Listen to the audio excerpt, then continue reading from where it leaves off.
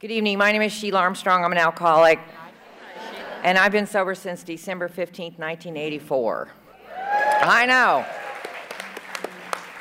I was about 10.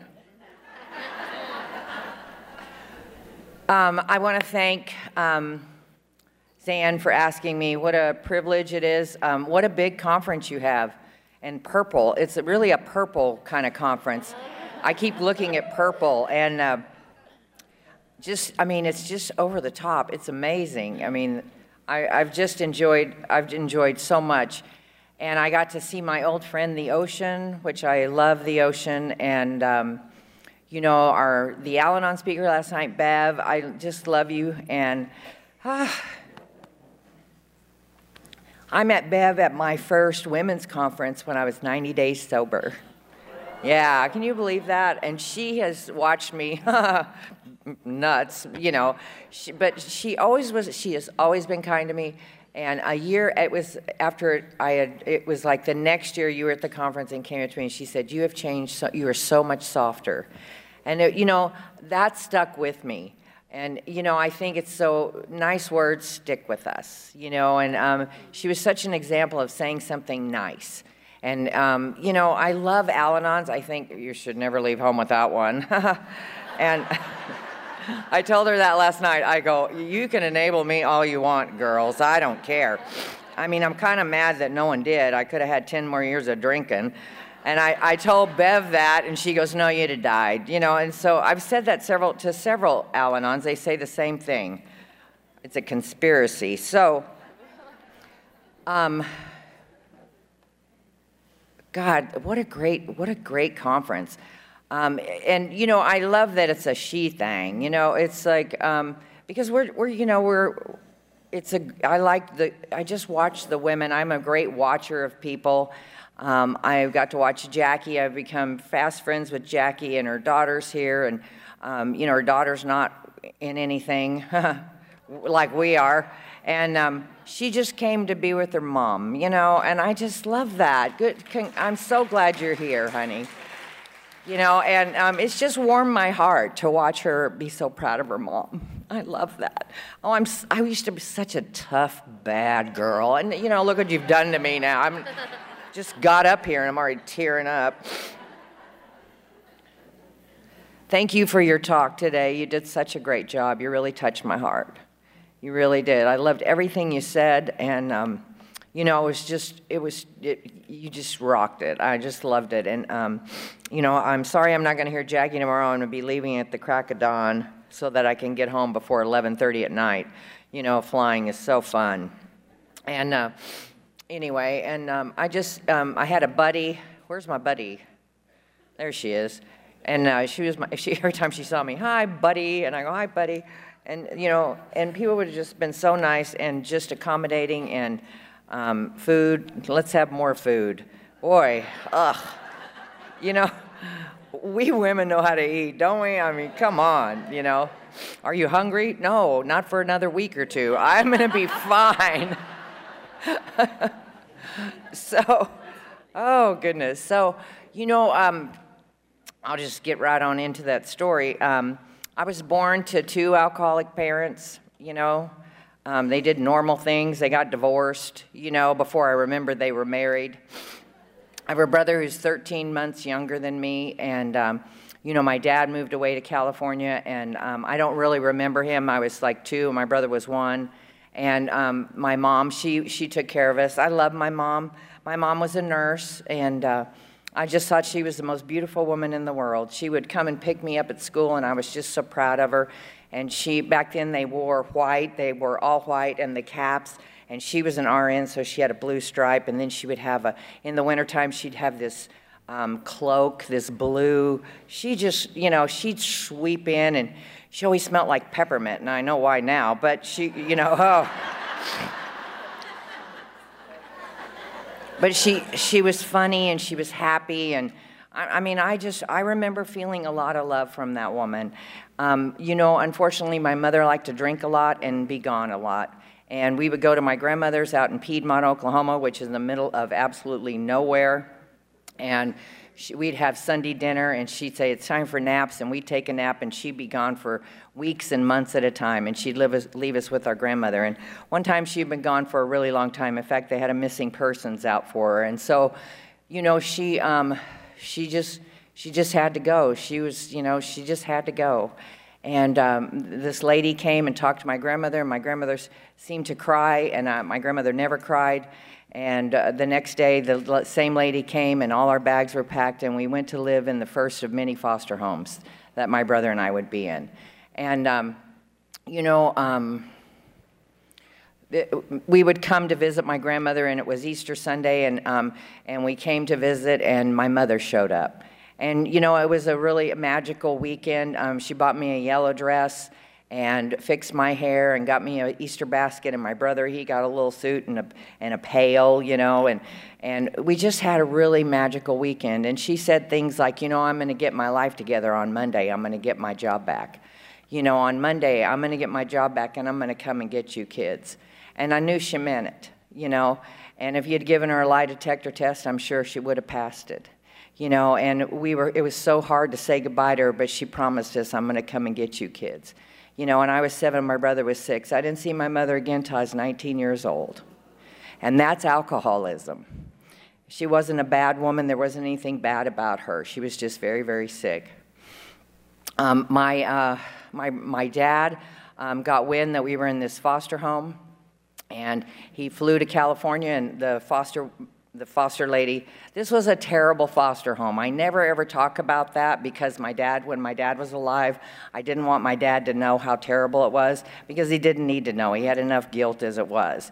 And, but I, you know, dealt with it in inventories, I'll tell you that. And so, but this foster home was terrible, and my dad, the lady comes in and she goes, your dad's coming, he's going to court and trying to get custody of you. And I'm like, what's a dad? You know, I didn't even know what a dad was.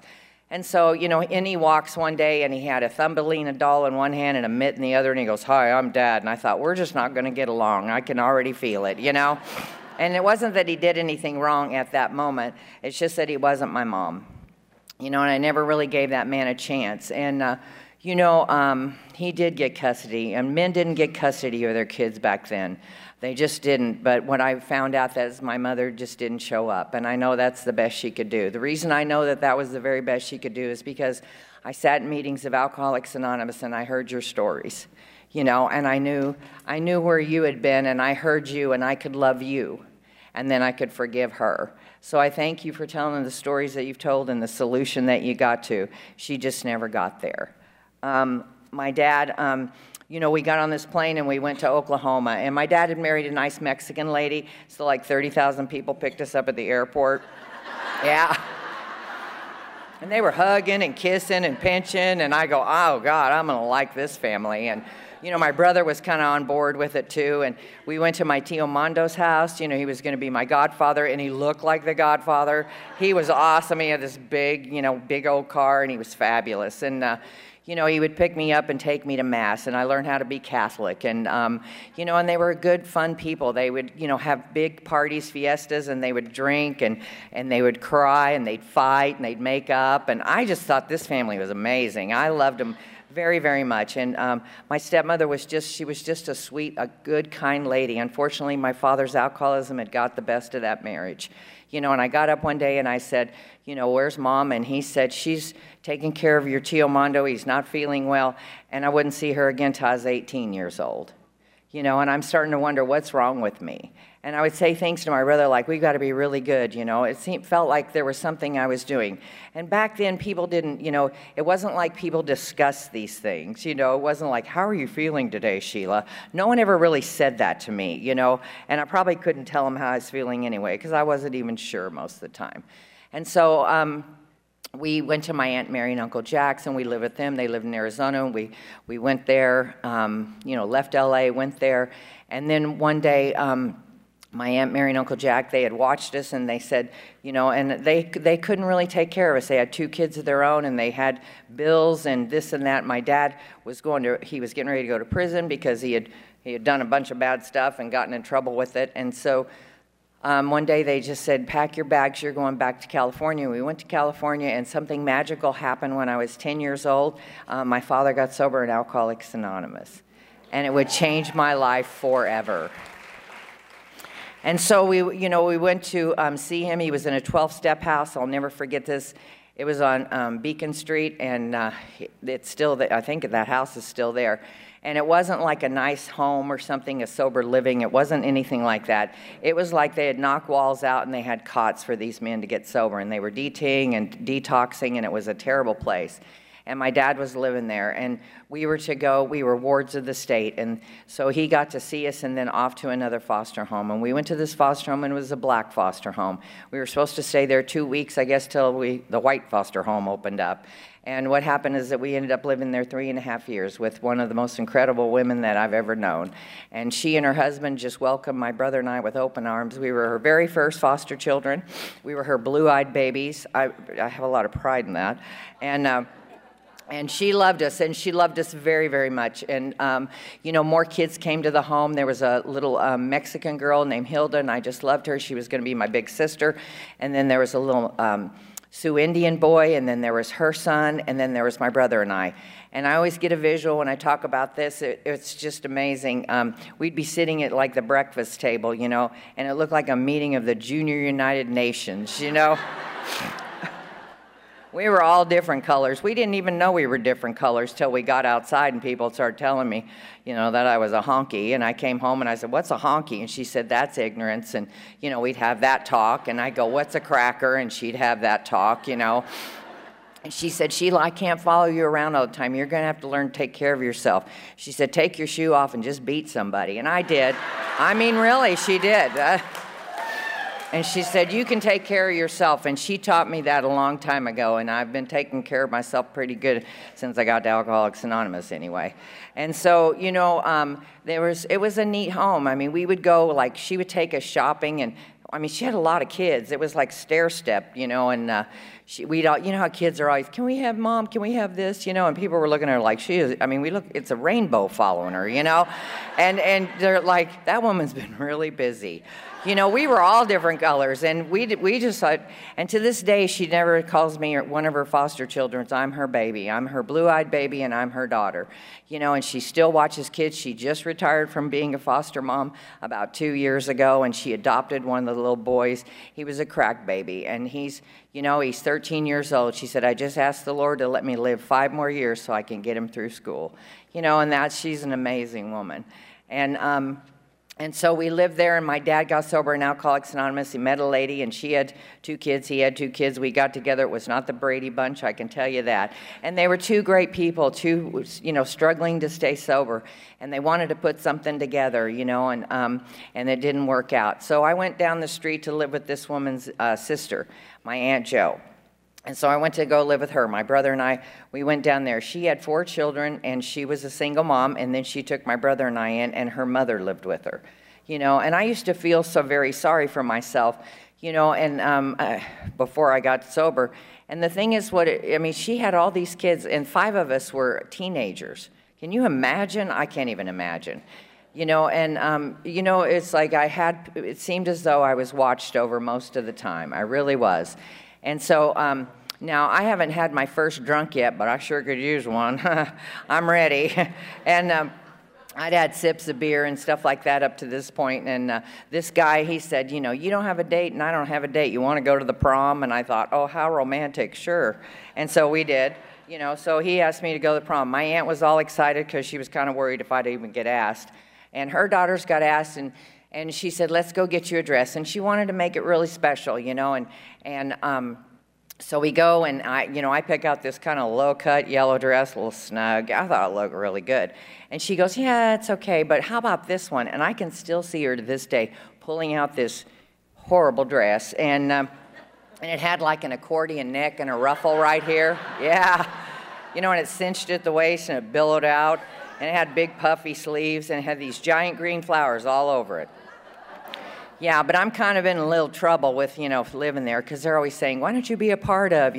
Like her daughters would stay home and string popcorn for the tree at Christmas.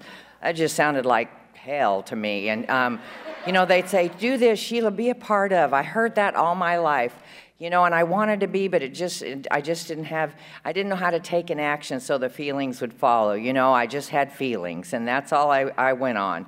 And so she said, and then she said, I like a boy in a van, gave me a ride home, and she said, nice girls don't get rides home with boys in vans. And I said, oh, okay. So I had them drop me off around the block. I don't want to upset anybody. I don't really change. I just change locations, And so her daughters, they just didn't do that kind of stuff. They just, her daughters were like, they loved being around their mom, and I just never felt a part of. And so anyway, so we go to this prom, and I've got this dress on, and my aunt that day said, I've made an appointment at my hairdresser. And I said, okay. And so she said, I want you to go to my hairdresser. And I did. And my hair was really, really long. I wore it down to my waist and maybe curled at the ends on a special occasion, And so the lady said, how do you want it? And I said, well, like this part up and then just down. And so she put me under the dryer with these curlers for 2 weeks, it felt like, and it was horrible. And so then she kept putting my hair up and up and up, and it kind of went like a football. It just kept going, And I was, I don't say anything. I'm mortified, but I don't say anything. My aunt comes running in, and she's got baby's breath, and she's like, oh, you're so beautiful. And they're sticking this baby's breath, insult to injury, let's add some more. And they're putting this stuff on my hair. This was not a do. I mean, it was like 10 years prior, but not with that. It was awful. And so I said, let's go, because I got to get out of here, and so, we me and my hair get in the car, really, I'm serious. And, we get home, and I put the giant green flower dress on, and I look at myself in the mirror, and I'm like, I'm a bush in bloom, And I hate myself. I just hate myself. This isn't my vision for me, I can tell you that right now. And so her daughters, they look so beautiful. They had these beautiful dresses, and their hair was down, And they look at me like, oh, how you don't want to say anything bad. Oh, you look good, See, you went to Mom's hairdresser. We've never even met her, So my date, the guy that said, hey, you want to go, that guy, he, 3 days before the prom, he bit the head off a live frog in front of everybody during lunch.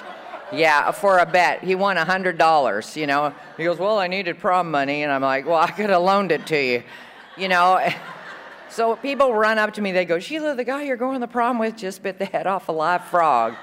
And I thought, can anything ever go right just once, And I was mortified, so I've got this all going on, and my foster mother, she came, she wanted to come and see me go to the prom, and I'm just not, it's just not right. I wanted to look like my cousins. They look so beautiful. And, my dad came from down the street. My dad lived down the street. I'd come home from cheerleading practice, and he'd wave, and I'd wave, and the girls in the car go, who's that? And I go, that's my dad. And they go, your dad? And I go, yeah. And they go, your dad lives down the street from you? And I go, yeah, doesn't yours?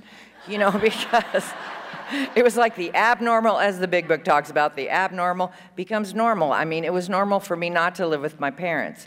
And my dad and I got along so much better when he lived down the street. So anyway, I don't want my dad to know this guy's bit the head of a live frog, and I want him to think he's a Rhodes Scholar or something, So my little cousin Kelly, he was the baby, and he comes running in. He had heard the stories. He's looking at him like he's, Johnny Unitas or something. He's like, are you the guy that bit the head off a live frog? He goes, well, yes, I am. My dad goes, what? And I'm like, we better leave for your safety, And Bev knew my dad, and he had a big voice, and he was a big man, and when he shook a man's hand, it broke, usually. I mean, especially if it was you were dating me. And so we whisk off to the prom, and he's got champagne in the car, and, those little glasses, those little plastic glasses in the bottom, and then they never stay on. I still have a resentment. He could have had glass, but oh no, And so, and I want to look like those beautiful women in the movies and with the pearls, and they're leaning against, drinking champagne against a piano. That never happened ever. And so, and what happened was the bottom of that thing kept flying off, and I'm looking for it, and I'm hitting my head on the visor, my hair, and I'm hunting down there. My dress is all billowed up. And it was just a mess, and I'm embarrassed, and he's got a Rambler. He didn't pick me up in the Cadillac or anything. He goes, I just got this car. It's an antique. And I thought, that's not an antique. You know, it is now. It wasn't then. It was just old, you know. But he was so proud of this car, and here we go, putting up in the Rambler, you know, and oh, it was just, anyway. So, you know, the prom was uneventful. Had a couple of glasses of champagne before. It was no big deal. But I love the after parties, and I love the after parties. I like the after the meeting, before the meeting. I'm that kind of gal. And so what happened was, you know, I finally got that glass, that bottom to stick on that glass, you know, and I walked around, and I remember thinking, you know, because I've been around you. My dad's been in AA. I babysat your kids. You know, I know about alcoholism. I know that I haven't seen my mother in many years, and she's been in and out of hospitals. And it's like the book talks about, accept spiritual help or go on to the bitter end. Now, I'm weighing this out before I have my first drunk. I knew what a blackout was before I had it. You know, and when I had a blackout, I could justify that wasn't quite a blackout because Dad always was like ended up in another state. You know, and I didn't do that, so it was probably just a brownout. Anyway, but my mind could justify it already. And so, you know, so I had this little glass, and people came up to me and they said, you know, do you want a drink? And they were making me all kinds of drinks, tequila sunrises and salty dogs, and you know, and I thought, this isn't going to hurt me, this little glass. This is nothing. I had 150 of those puppies, and let me tell you what happened. My hair got long and straight. Those flowers flew off my dress, and frog lips started looking really good, you know? And I love what Clancy talks about, the disease of perception, because nothing had really changed except me. My perception of that whole situation had changed. And earlier that day, I'd thought about my mom, you know, and I wish she could see me go to the prom, you know, and I thought about her, and I stuffed that feeling down like I did a million times. You know, a million Christmases, a million birthdays.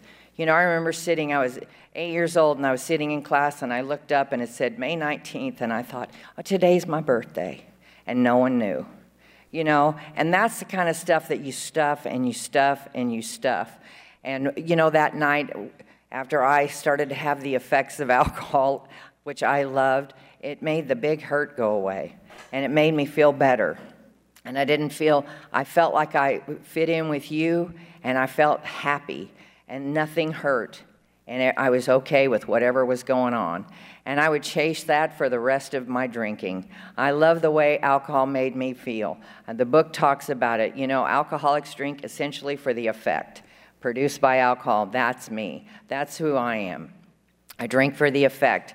Some people go, oh, I don't like the taste. Well, rough through it, honey. It'll get better, you know. I liked everything about it. I liked the tinkling of the glass. I loved bars. I'm a bar fly. Oh, I loved them. I worked in them eventually. So what happened is that night at the prom is that I blacked out, I passed out, I threw up. You know, if you're going to do it, do it. And, you know, I snuck in. He helped me get in. He was really kind to me, he really was. And my aunt said, what is this stuff on your shoes? And I go, I don't know. Something, I think it was dew on the grass, you know. It was a throw up is what it was. I had thrown up, and I was very, very sick from it. And I guess they would call it alcohol poisoning today. We just called it, you had a bad night, you know, and you're lucky to live through it. And so, you know, I didn't wake up the next morning and crave a morning drink, but I remembered how it felt, and I thought, I'm going to do that again. I think I'm going to do that again. And I just drank whenever I could, just partied. It was no big deal, you know. And so I got out of high school. Everyone was happy I graduated. And I started waitressing. I loved waitressing. It was my favorite thing ever. I worked really hard, and I liked it. And it was quick money. And I worked nights, you know, because then you can sleep during the day and get up and do it all over again. This one particular time, this gal asked me if we could switch schedules. She needed to go to the doctor during the day, and she worked early. Now, I knew she worked early. I knew I had to get there at 5:30 in the morning to open the place. You know, but I didn't stop drinking. You know, I drank till 2 or 3 in the morning. So when I came in, I was still, you know, half drunk and really hungover. And this gal goes, what's wrong with you? And I said, oh, I'm really hungover. She goes, here, take one of these. You'll be zipping around in no time. I took one of those. I zipped around for 2 days. Oh, my God. It was called a Prelude, and it was the best drug I ever had. I'll tell you what, they stopped making it. It was so good. I made so much money, I worked everybody's shift. I'll work. They're like, are you going to stop? What are you doing, you know? I worked from 5:30 in the morning till 2:30 that morning, you know? And my boss goes, are you all right? And I said, I'm great, and I'm rich right now. I just made a lot of money, you know? You know, and that's what happened is that, you know, drugs are a part of my story, and I like the kind of drugs that enable my drinking. You know, I like to go fast, and I found every drug you could that went fast. And so, you know, then I started cocktail waitressing. That's fun, you know. And so I lived near the beach in LA. I lived near the beach. You know, I would stay out all night, drive down to the beach, and just lay on the beach until it was time for me to get up and go back home, shower, go back to work, get drunk. You know, it was the same thing. And so I'm not getting in a whole lot of trouble, but I'm ending up in some strange spots, you know. You know that where you just appear places? I'm blackout drunk. It just feels like you appear. And, I mean, we went to a bar one night, and I thought we were having fun. And then I appear, and I'm dancing at a country western bar. And I'm like, good Lord. He was really cute, too. But anyway, enough of that. But I would like appear at these places, and that was some of the fun stuff. You know, one night, you know, and my friends started saying things like, did you eat, did you not eat? Because I always had an excuse what was wrong with me, you know. And so we went, these girls, and they were kind of classy, you know, and they wanted to go, you know, listen to a band, and it had twinkling lights at this place. And I remember 2 glasses of wine, and I had 2 glasses of wine. Now, I probably had more, but I went into a blackout. And so then all of a sudden I come to, and I'm laying on the hood of a car, and I thought, I guess I got tired. I don't know what I'm doing here, you know? And then I go back into a blackout, and I come to, and there's this hedge in front, big tall hedge with a chain link fence in the middle of it. And I turn around, and it's an apartment complex, and I'm not going far, you know? And I thought, I can't find the way out. I looked down, there was no way out, and I thought, how did I get here? Well, in the chain link fence, they have a part that starts and stops, you know, and I found that little spot, and I just squeezed, and I'm cussing and screaming and crying and cutting myself and trying to get through this fence. Now, there's a couple walking their dog, nice, innocent couple, and they stop, and they're just staring at me, you know. And, of course, I get through the fence, and I go, what are you looking at? And they go, nothing, come on, Fido, you know, let's get out of here. She's a nut. You know, and the reason they were staring at me is because, you know, 10 feet down, there's a gate. But I couldn't see the gate, you know, and that's my life story. 10 feet down, Sheila, there's a gate, you know, but no, let me get myself battered and bruised, you know. You know, and that was one of the fun nights. And then what happened was, you know, seriously, you know. And so, you know, one of the things that happened is that at this time in my life, you know, I found my mom, you know, and she was living in Dallas in an indigent apartment complex, you know, with some people. And I went to see her, and that beautiful woman, you know, she looked like she was about 80 years old, and alcohol had taken its toll. She had lost an eye from drinking, and, you know, she limped because she had a pin in her knee and had gotten infected from her immune system was so compromised that she would get sick, very, very sick. And she looked so very old, and she wasn't that beautiful woman that I remember. And when I started doing the math one day, I was sober in AA, and I realized she was only 48 years old. And it had really beaten her up. And, you know, we had the sort of nice time, but she was living in the past. She didn't really want to know what I was doing today. She didn't really want to know what Jimmy, my brother, was doing. She just was living. All the pictures she had out of us were just of when we were tiny babies, because she couldn't really deal with the reality of what was going on. And so, you know, I left there, and if I crossed a line, that would have been it. I just went into reckless abandon, and then fast forward to these crazy things that I'm doing and stuff. And then I meet, you know, my stepmother is named Vinoy. She's a great member of Al-Anon. I love her so much. And, you know, she says she had majors and minors. Well, here's a major. You know, I met this, you know, I don't know how y'all meet your guy, but, you know, I was at a bar one night, and there he was, across the room, and I thought, well, I just got to go ask him to dance. So I went, and I was drunk as heck, and I went over and asked him to dance, and he said no, and I thought, well, got to have him, just got to have him. What is wrong with us? Anyway, or me. So anyway, so I got a little drunker, and so did he, and I went up, and then he came over and asked me to dance, and I thought, gotcha. So and he said, we were dancing, and he said, why don't we go outside? You're pretty drunk, and you need some air. So he sat me down on what I thought was his cart, never is. And so, and so, and I did this a lot. I would just like fall, and I just fell off the car, and he ran over, picked me up, and we spent the next 2 weeks together, and that's how I dated. And so, it's love, and so, anyway, so we did this little dance of death for a while, and I got pregnant, he didn't want to be, and, so I made a decision to go through with having this baby, and in my 8th month, he left, and I remember looking down at my stomach one day, and I thought, what is wrong with me? What is so unlovable about me?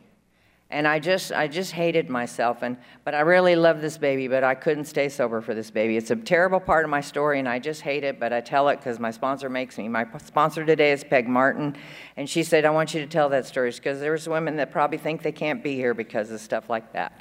I drank and I used drugs all through my pregnancy. I wasn't like, oh, I didn't know if I was pregnant. I knew, and I kept drinking anyway. And at 9 years sober, it was really bothering me, and I love this little boy. And I said to her, Peg, it's just really bothering me. And she said, Sheila, in our book, it says that there comes a time in the alcoholic's life where they lose the choice of drink. They are powerless and you have no choice. She said, you crossed that line. I'm sorry you were pregnant, but this happened to you. It didn't matter what was going on. You would not have been able to quit on your own. And she said, I'm so sorry you were pregnant. And now you share this story and you help other women get through this, and that's what's going to heal you. And she was right, she was right. And so I had this little baby. He left in my 8th month. I had this little baby, and I loved him more than life. I loved him the minute I saw him, and I thought, this is it. This is what I need. I need something to love and someone that's going to love me. And I'm going to be the best mom ever. I'm going to bake cookies. Never mind, he has no teeth yet, but, I'm going to be good. And I really loved him, and I just wanted to be the best mom ever, and that lasted for like 2 weeks, right when the pain medication wore off. I ran out of pain medication, and I got to go drink. So I'm running and gunning. I'm doing the same thing, except it's worse because I've added some, I've added drugs to the picture, and it got really, really dark. And now I'm taking him along with me. And I was living in. I met a Marine. Yeah, baby. I tell you what, those Marines. Anyway, I love a man in uniform, but. I thought, I'll get a really good, nice guy, like a Marine. They take care of the whole country. Surely he can handle me. Well, I want to tell you that I was even too much for the Marines, okay? So that's all I'm saying. He asked me and my son to leave because he said, I can't handle you. And I thought, wow, you're not much of a Marine. Anyway, so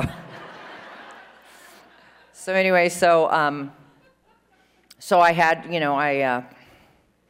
I went and I was working, and then I had nowhere to go, and this really nice gal said, you can sleep on my floor. My son and I were late. That's what I was doing when before I got to Oklahoma. My son and I were sleeping on the floor at a lady's house. A nice lady let us live there. And, she was watching Brad at night because I'd work during the day. I did nails. I'd work during the day. And then at night, I'd cocktail waitress. And it was just really to pay for my drinking and drugs. I gave her a little money, and that was about it, and tried to take care of him and feed him and diaper him, and I used to come in about 5, 6 in the morning, lay down for an hour and pretend when the house got up, I would pretend, that I had been there most of the night. And she caught me coming in one night, and she said, you've been on a 3-day run. She said, I need some phone numbers. I don't even know if something happens to you. I'd like a phone number so I could call them because you have this baby here. She said, something bad's about to happen to you. She said, one of your eyes is dilated right now and the other one's not. She said, you have sores all over your legs. And she said, and I know something really bad is going on with you. I know that your mother's dead. And my mother had died at this time. My mother died when I was 23 years old. And she died in an indigent hospital of alcoholism. I got to see her a few days. I flew in there and spent 3 days with her, And my mother asked me to forgive her, and I did. And that was because I'd hung around you guys. I wasn't really going to AA or anything, but I'd been around you all my life, and I knew that was something I probably should do. And she asked me to forgive her, and I said yes. And I'm so grateful I did. She didn't live the rest of the week. And I had flown home to LA, and she died when I was gone on Good Friday. You know, and she said to me, I know your mother's dead, but your dad, I know your dad's alive. Why don't you call your dad? And I mustered up the courage. I don't know how I did it, but I called my dad. And he had met this black belt Al-Anon, and they had been married. Yeah, my life's over now.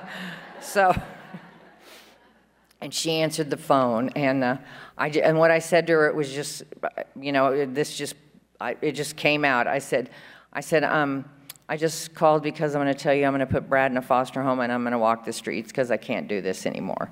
And she didn't ask a lot of questions. She didn't say, what is this? What are you talking about? She just said, your dad's doing a fifth step. As soon as he's done doing the fifth step in the back room, I'll have him come out. He'll come out, and we'll call you right away, I promise. Don't do anything. And she said, this can all be okay. And I said, all right. And it was like the most honest thing I'd said in years. And so my dad, you know, true to his word, he finished when he finished the fifth step and they came out of the back room, she said, Sheila's in trouble and you need to call her. And he did. And I wasn't there. I went out and got drunk. That was the most honest thing I'd said in years. And I thought, well, that was way too much for anybody, you know. And so, you know, I just did that. So long story short, my dad and I, we got in touch with each other. And he sent me a non-cashable, non-refundable, non-anythingable ticket to Oklahoma. Yeah, I checked. And so, you know, we arrive in Oklahoma, and he had my stepmother pick me up, and another black belt Al-Anon. It took two. I always want to say that. And I was drunk. Of course I was. I got drunk on the plane. You know, and you would think if, you know, I know I'm going to AA land, you know, you'd think I would, like, not drink on the plane if I was, like, you know, and I couldn't. I had to, you know, and had my little boy, and I arrived there with a beat-up suitcase and a box with twine around it, and that's all I had, you know, and they were so kind to me, and they picked me up, and they, you know, they made light conversation, but I was really drunk, and they didn't say you're drunk. They didn't say anything like that. They just loved me right where I was. And it wasn't very lovable, I'll tell you that. So, you know, I started this life there, and I didn't say, oh, I'm going to AA or anything. I just went to Al-Anon. Yeah, they didn't like that so much. But, you know, I knew I had to go to something, so I went to Al-Anon because I knew they could still drink. Not that they do. What's wrong with you people? Anyway, so... So this one lady was crying because her alcoholic went back out, and she was crying, and everybody was huddled around her. It was all so beautiful. And I said, what's wrong? And she said, oh, her alcoholic, he drank, and she doesn't know where he is. I said, oh, I'll tell her have a drink and a Quaalude. He'll be home. You know, and they were like, I don't think she belongs in this room. But anyway, they let me stay.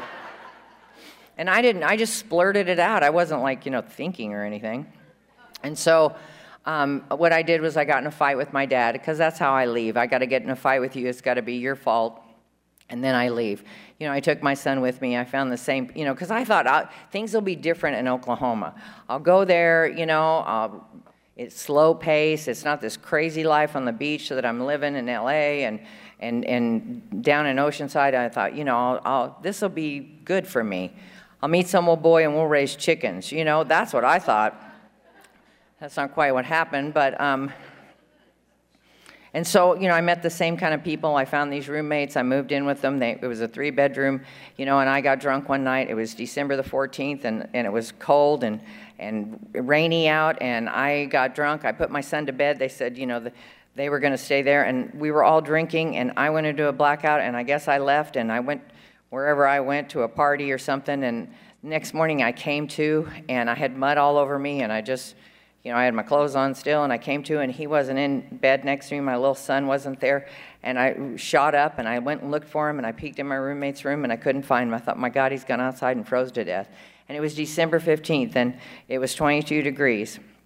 And I started crying, and I went outside, and I looked for him. I was calling his name, and I came back in, and I kept, you know, and my roommate said, you know, she said to me, where were you? You know those questions they ask you that you can't really answer. And I said, I can't find Brad. She goes, he's right here. And I don't ever want to forget this. It was my moment of clarity. He was coming down the hall, and he had those little yellow jammies with the feet in them. And he put his little hands up, and he said, Ma, and he was 20 months old. And I hugged him and I said, Mama's going to get some help. Now, while I was hanging around going to some of these open AA meetings in Al-Anon, this gal, Mary, she came up to me and she said, I know you're new here. I know you're new in town. And she didn't ask me if I was an alcoholic or anything. She said, here's my number. And back then we didn't put things in phones or anything. You just got a little piece of paper. And she gave me a little tiny piece of paper with her name and her phone number on it. She said, why don't you call me and we'll go have a cup of coffee. I just want to be your friend. And I said, yeah, that'd be great. Thanks so much. Now, I had no intention of calling her ever, and I put it in my purse. That morning, for some reason, I remembered her, and I remembered her putting that number. And I went to my purse. Now, I lose everything, and it was just this little piece of paper, and as God would have it, it was down at the bottom of my purse. And I called her, but she wasn't home, but her husband was. And her and Greg had this beautiful home, and I went in, and he answered the phone. I said, is Mary there? And I didn't sound good, and he said, no, she's not. I said, it's Sheila. He said, yeah, I kind of know. And he said, are you drunk right now? And I said, no, I'm hungover. He goes, well, get your over here. He said, I know a little bit more about you than I should. I know your dad really well. Oh, goody.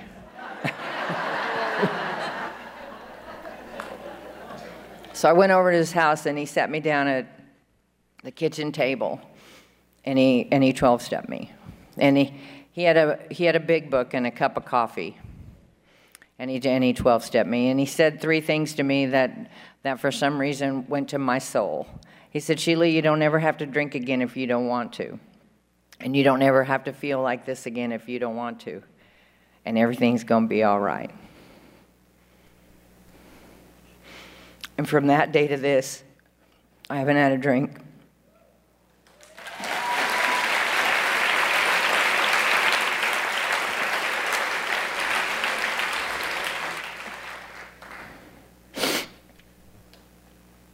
I haven't ever felt that bad again, and everything's been all right.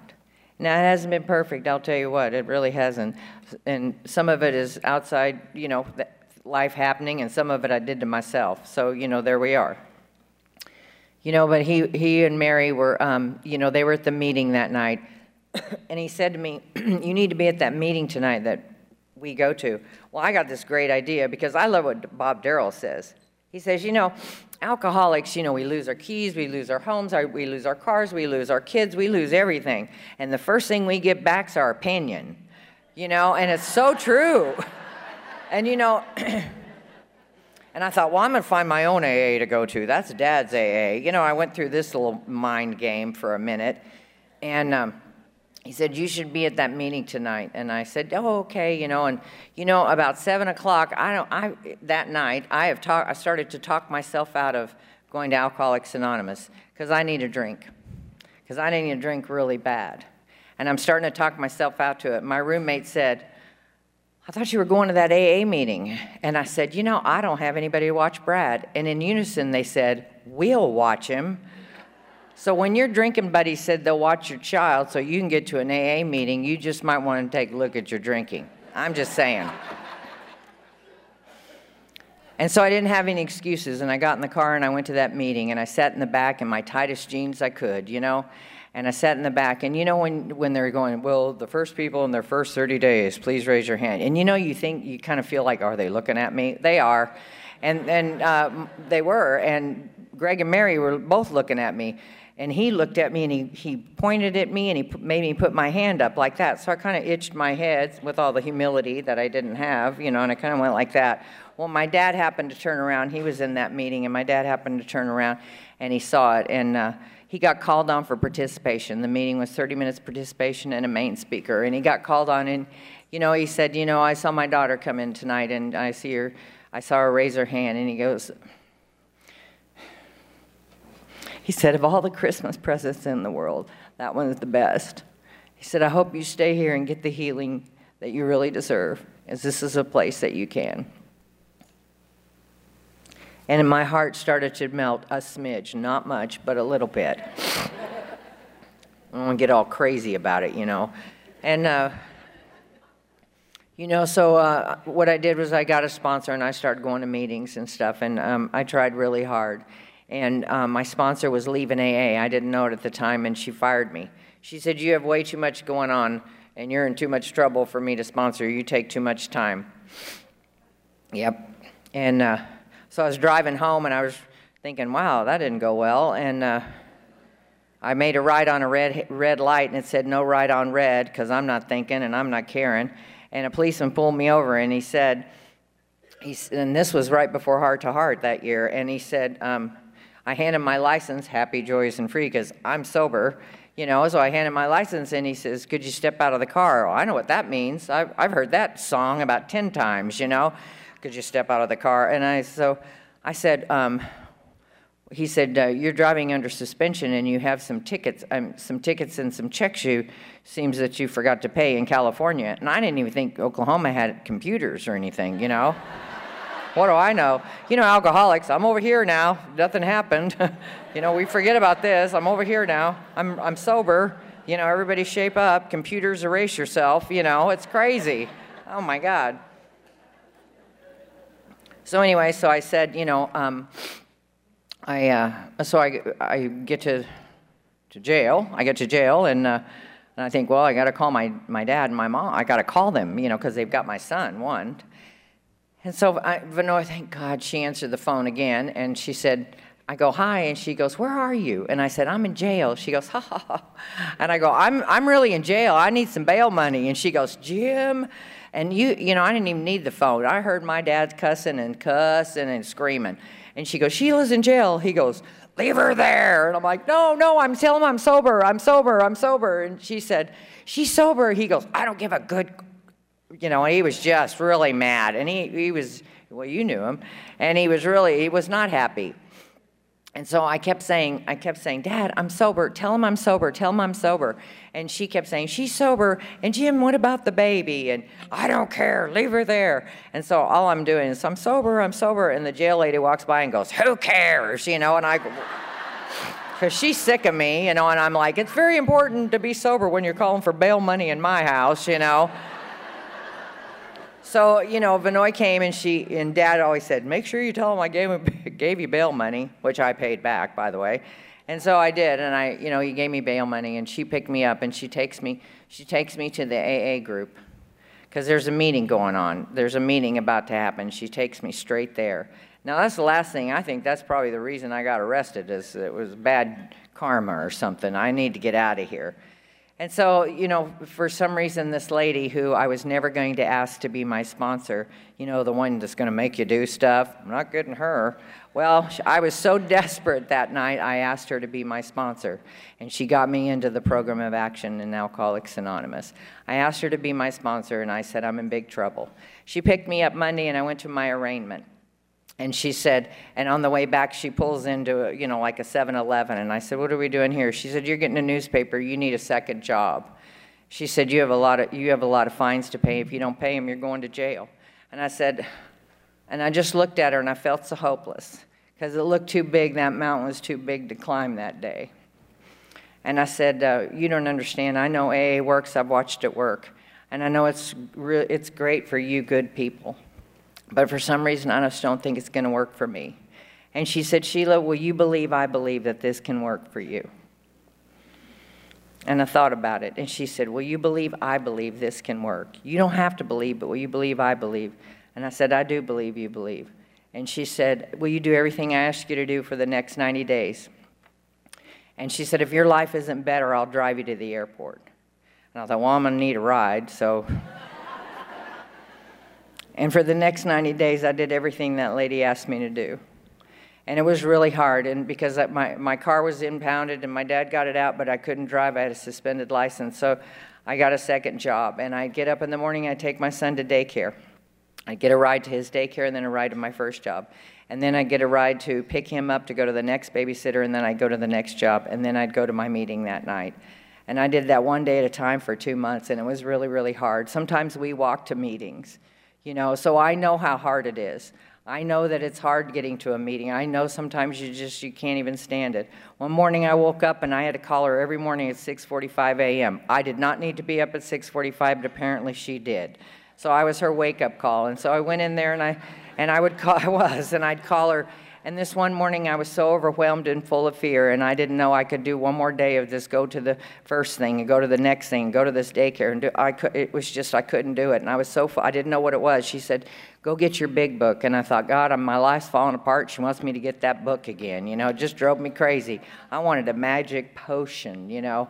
And so I went and got the big book of Alcoholics Anonymous. She said, turn to page 86. And she said, she started reading to me on awakening. Let's look at the 24 hours ahead. And that's all we had to do that day. And she read the whole thing to me, and it calmed my spirit. She goes, I just want you to do this until noon. All you have to do it is until noon. And then you call me at noon. We'll see where we're at. And I said, okay. And I could work till noon.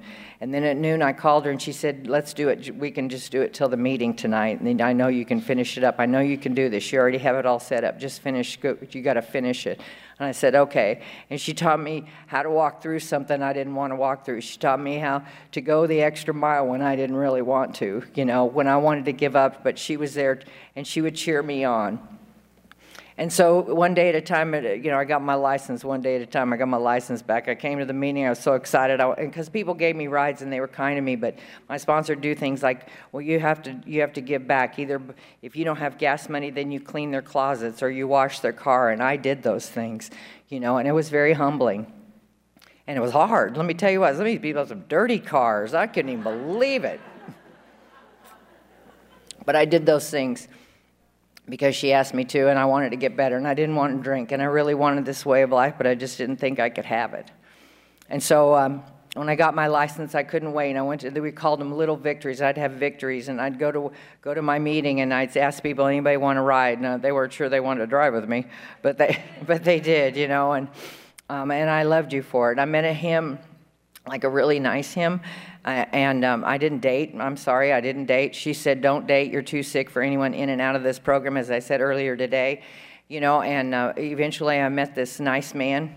He was a good guy, and we dated, and we got engaged, you know, and got married, and then I got pregnant. It was amazing how I did that. It was like, my dad, it was like a spiritual experience, you know. I remember when I got pregnant right away after we were married, and I said, yeah, I'm pregnant. He goes, Sheila, it's fine, we're married. I go, oh my God, I can call Dad, you know. I was so excited because my dad didn't find out I was pregnant with Brad until I was 5.5 months along, and someone sent him a letter. And that's the kind of relationship I had with my father, and that's the kind of daughter I was. I was a terrible daughter, and I broke his heart many, many times. And so what I said to my husband at the time, I said, David, I said, you know, when we found out, I said, you know, my dad was the last person to know that I was pregnant with Brad, and I was 5.5 months along before he found out, and someone sent him a letter. I said, can he be the very first to know? Now, I made direct amends to my father with the 8th and 9th step because that's the kind of sponsor I had. She didn't say, just go ahead and make living amends. But I did, and we sat down and I did those things, and this was a living amends. And I said, you know, he was the very last person. I just want him to be the first person to know. And so we called him, and he was in California. He'd moved to California. They had gone there. And I said, Dad, guess what? And he said, what? And I said, you're going to be a grandpa again. I'm pregnant. And he said, well, that's the most wonderful thing ever. And I said, and you're the very first to know.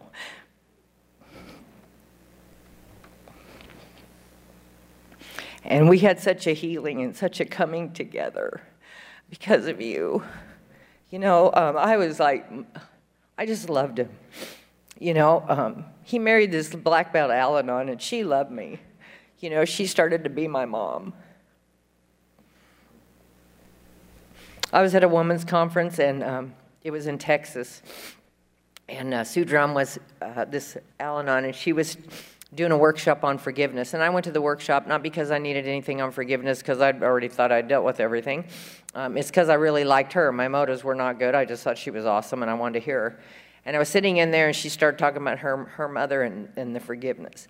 And something started hurting inside my stomach, and I thought, wow, I've done a 4th and a 5th step, and I've done this work, you know. And it was just bad. And I was sitting in the back of the room, and my stepmom, her side of that story is that she said something said to her, look at Sheila. And she turned around, and she said, all I could see was the horrible pain on your face. So after the Lord's Prayer, it was one of those, you know, I got to get out of here. I can't even breathe. And so I got out. There were 2 doors, and I went out this door.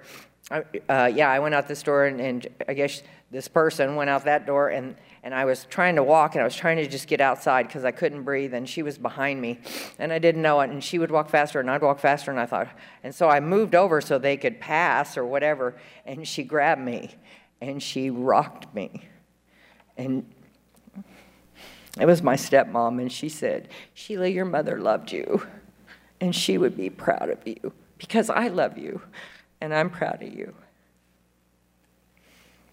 And I cried and cried and cried, and it was gone. The hurt was gone, and she fixed it. And last night when you said, "Sheila's mom," that felt so good. Thank you. You know, I've never had healing, really, except with you. I mean, it was always I was doing something goofy, like going to a meeting or picking up a newcomer or doing something. Most of all of my healing has been in working these steps and commitments in Alcoholics Anonymous and going the extra mile. Because that's what happens here. It wasn't me planning it and working on it and doing this. It was just doing what I was supposed to do here, and they come out of nowhere. And I really believe that if I have work and self-sacrifice for others, that God's going to heal my heart. So what happened for me was this. My dad, I'll tell you one story and then we'll be out of here.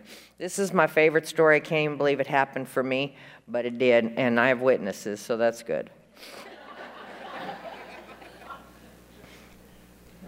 Before this story, I'll tell you this.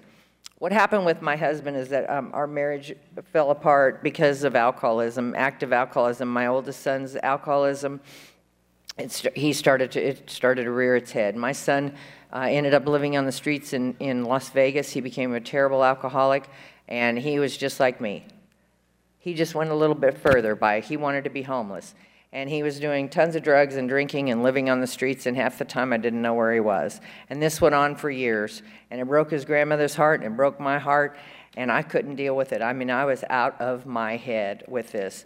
I was in such a dark place, and I went to a conference, and Sandy Beach was talking, and I was just really angry at God, because I secretly thought, if I just do really well, and I stay sober, and I help others, God will take care of my kids.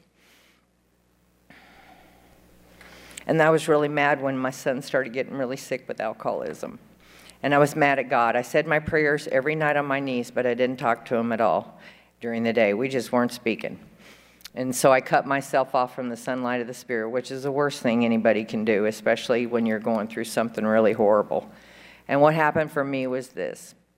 I was sitting there, and it was at a conference in Sandy Beach. He had lost 2 daughters, and his heart was broken. And he said that he kept saying, "Thank you, God. I love you, God. I love you, God." And he kept doing that because he didn't want to be mad at God and cut himself off from the sunlight of the Spirit. And he said, "God will comfort me in my sadness and sorrow, but with anger and resentment, I'm on my own." And then it was like he talked right straight to me. God will comfort me in my sadness and sorrow, but with anger and resentment, I'm on my own. And I was on my own, and I'm not good on my own. I'm just lucky I didn't drink. That's all there is to it. And so my husband and I, we got divorced. The marriage didn't work through. We just didn't. He didn't get alcoholism. He didn't understand it. He was not a member of Al-Anon or this program, and he did the very best he could. And we got divorced, and Brad was out on the streets. My son Daniel. When I was pregnant with Daniel, I found out I had twins, and one was a boy and one was a girl. And in my 7th month, the little girl died. And I was so hurt and sad. But Alcoholics Anonymous just shows up at the house, you know. They're just there. They just surround you. Let's circle the wagons, you know. And I've got to be a wagon, and this time it was my turn to be inside the circle. And you all love me up, and you just do that. That's what you do. I had a little Daniel, and Daniel, he's doing, you know, he's a little early and, you know, and that, but he's doing good. You know, he had a good life, a good childhood. He did great, you know, and with Brad, I didn't think he'd ever get sober. He was in and out of this program for almost 13 years. And I moved to Arizona. I got divorced, and it was like 4 or 5 years later. And my stepsister, Tracy, you know, she's been my sister for 35 years now, and I love her very much. And what we went through in the last couple of years is that she has custody of her grandson, and her daughter started doing meth. And I got the call while my sister was out of town that this little boy was in custody because they were doing meth, and they saw him wandering around the parking lot in Little Forest. And I got a call, and when I got off work, I went and picked him up and called my sister, and she flew back from Nebraska, and, you know, she's had him ever since.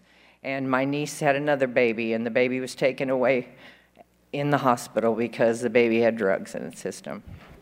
And here we go again, you know, and it's the most painful thing to watch people you love do these things, you know.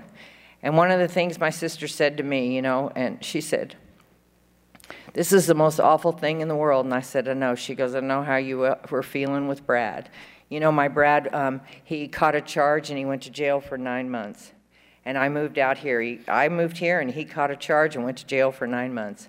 And a man named Tom Pace picked him up and went and finally got him when Brad, he was having psychotic episodes and they didn't know if he was going to come back from them in jail. And he called him and he asked Brad, he said, what's the name of the president and what year is it?" And he could answer both of those things. And he said, I'm looking at 10 years in prison. And he said, "I'll come to court when your court date is." And he did, and he talked the judge into letting them have him. He said, "Judge, give him to me, and if he doesn't do everything I ask him to do in the next 90 days, he said, I'll bring him back with a bow." And my son did everything that man asked him. He rode a broken bike to work.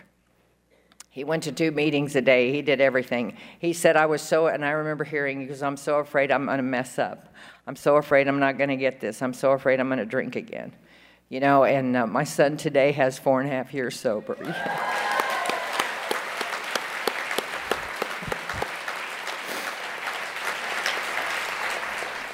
He met a gal in AA, and she's an alcoholic and a heroin addict, and I just love her, and she's got tattoos, and we're good. She loves my son. Their love is so beautiful. It makes me almost want one, but well, not that much, but anyway.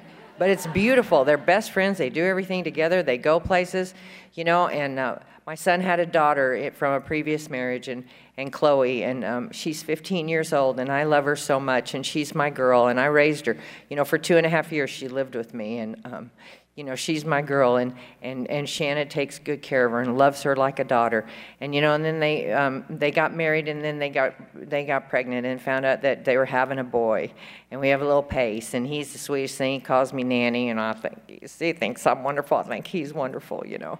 And I get to watch him live this life, and he helps a lot of guys. He helps tons of guys, and that's how he stayed sober. You know, and then my Danny, I just love him so much. And, you know, he's got 2 DUIs, a public drunk, and a drug possession. But he's fine. I'm good, Mom. No problems here. Oh, and I got my card so I can smoke dope. And I go, great. So proud. But I'm not an alcoholic. It was just a fluke. And I said, okay, if you need anything, you know. And I'm going to love that boy right where he is. I know how to love Danny just where he is. And if you think about him, pray for him. He's coming to an end of something. And so anyway, so we got this story. I'm going to tell it, and then I'm done. My dad, I went to the International in 1995 in San Diego, and my stepmom said, you know, and they lived in L.A., and she said, when are you coming in? And I said, Thursday. She goes, well, I wish you'd come in Wednesday because it's your dad's, Clancy's going to give your dad his AA birthday cake. It's his 29 years. And I said, okay. I said, well, I was kind of back and forth with it, and I own my own business, and da-da-da-da, you know, and so then I said, Mom, she goes, well, you know, just come Thursday then if you can only do that. That's good. She said, you know, the next year's this big 30, and we'll do a big deal then. And I said, okay. And then just something didn't set right, and I just thought, you know, go the extra mile. So I called her, and I said, I'll come in on Wednesday, and I did. And so I got to see my dad, you know, Clancy give him his cake, and it was really a special night, and it was fun, and everybody, my dad, everybody, you know, when you're with people, you're all getting in different cars, and no one knows who's going where, and it's crazy, you know, it was real fun, and we had all these people that had flown in, and my dad goes, sis, he goes, he had just redone his El Camino. It looked really hot. And it was blue. It looked really good. And he goes, look. And he's so proud of it. And he goes, ride with me. And there was only two people could fit in that. So we did. And we're riding and talking. And all of a sudden he grabs my chin and he goes, I wish I'd gotten you braces. And I go, what? And he goes, I'm really sorry for never getting you braces. You always had that sweet face and those crooked old teeth. Well, thanks, Dad. He said, so I said to him, I said, well, okay. I said, really, it is kind of on the list. I'm thinking about doing that. And he said, well, let me know and I'll help you. And I said, okay. And so, you know, we went to the International, had the most wonderful time. My dad and I danced in the aisles. I mean, it was just like magical. It was wonderful. And my dad was, the next year in February, my dad was diagnosed with cancer and died in 3 months. He died a month shy of his 30th birthday. And as God would have it, I got to be at his 29, because you all teach me to do those things. Go a little early and stay a little late, you know. And so, so 2 years after my dad passed away, I got my braces on. I know. And I was so excited, and so excited I was talking to myself. I was out in the parking lot, and I look up to heaven, and I go, I got my braces on. and then, you know, my sponsor, Peg, says, I found the enemy and I have it captured, you know, because this is my enemy. And I think this cool thing, and then I go, I wonder if my dad can see that I got my braces on. And then I think, I wonder if my dad's in heaven. I wonder if there is heaven. I mean, I'm just going bad. It's going south and it's not good. And this is just a nanosecond of my mind. So it's not fun. And so I get in the car, and this gal, Brandy, she'd really gone through a tough time. We just gotten car phones. So I called her, because I've been taught, you know, reach out to someone else and see how they're doing. Quit thinking about yourself. So I called her, and I said, how are you? And she was good for 15 minutes, you know, and I'm out of me into you, and God can work. 2 days later, we go to this thing called First Step, and these women are, if they don't get it there, they're going to prison. I knew it was a big deal, and it was our first time going there. It was out in the woods. There's a men's facility and women's facility, but they're so wooded, they don't even know, supposedly, not even know where each other are. And we got lost, and we couldn't find the way, and we're very late. I hate to be late. And so what happened was one of the girls said, well, why don't we just, you know, we'll go next week. We'll just tell them, call them. I'm sorry, we kept ending up at the men's facility. So I said, surely, I know she gave us the wrong, Anyway, she gave us the wrong address or whatever. And so I said, no, let's go back to the men's facility. I'm sure they know where the women's facility is, you know, and they got us over there. Well, we only have 20 minutes left, and it was an hour. And I said, can we do the hour? We were going to do it on the First Step. And she said, no. You have 20 minutes. So we did a 4-people panel. And when it got to me, I said, the women were in a semicircle. It was about 70 women in the room. And I said, you know, I got my braces on this week, and, you know I'm responsible for my life today. You know, that if something didn't happen for me then, I'm responsible to do it. If I could, and I have to clean house, trust God, and help others. And I said, and these things happen. And all of a sudden, this woman is, I don't know if she'd been there all night, but she was there all of a sudden. And I started to talk to her. And I said, where did you get that T-shirt? And she said, out of the donation closet. And I said, could you stand up? And she stood up, and she turned around. And the girls are looking at me like, what's wrong with her? I don't visit with people about their clothes in the middle of an AA meeting, of course, in a panel. And I said, where did you get that? And she goes, out of the donation closet. I said, honey, you have my dad's plumbing shirt on. She said, what? And I said, my dad was a plumber, and that's his plumbing, one of his plumbing T-shirts. Not only has it not been in business for 2 years, when it was in Los Angeles, California, not Norman, Oklahoma. And so one of the girls, I couldn't even talk, and the girls kind of took over and finished the meeting. And one of them came up and goes, Sheila, she said, I think God's letting you know your dad saw your braces. I know.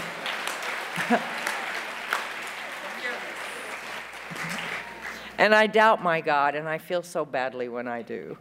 You know, I doubt my God, and he wanted, you know, that God loves us so much, he wants us, the little special things, that if I can just find the evidence of God, you know, if I can find that, I'm going to be all right. And I believe there's a window in heaven. And there's people that we love so very much, and they've gone there, and we miss them. And I think every once in a while, when we're doing something in Alcoholics Anonymous, you know, if we're setting up the chairs or bringing a newcomer, you know, or handing out prizes or whatever we're doing, you know, we're running around a conference trying to help everybody. No matter what we're doing, I believe God says, I believe he calls them to the window. And I believe he goes, look down there. She's okay. She's at a THANG.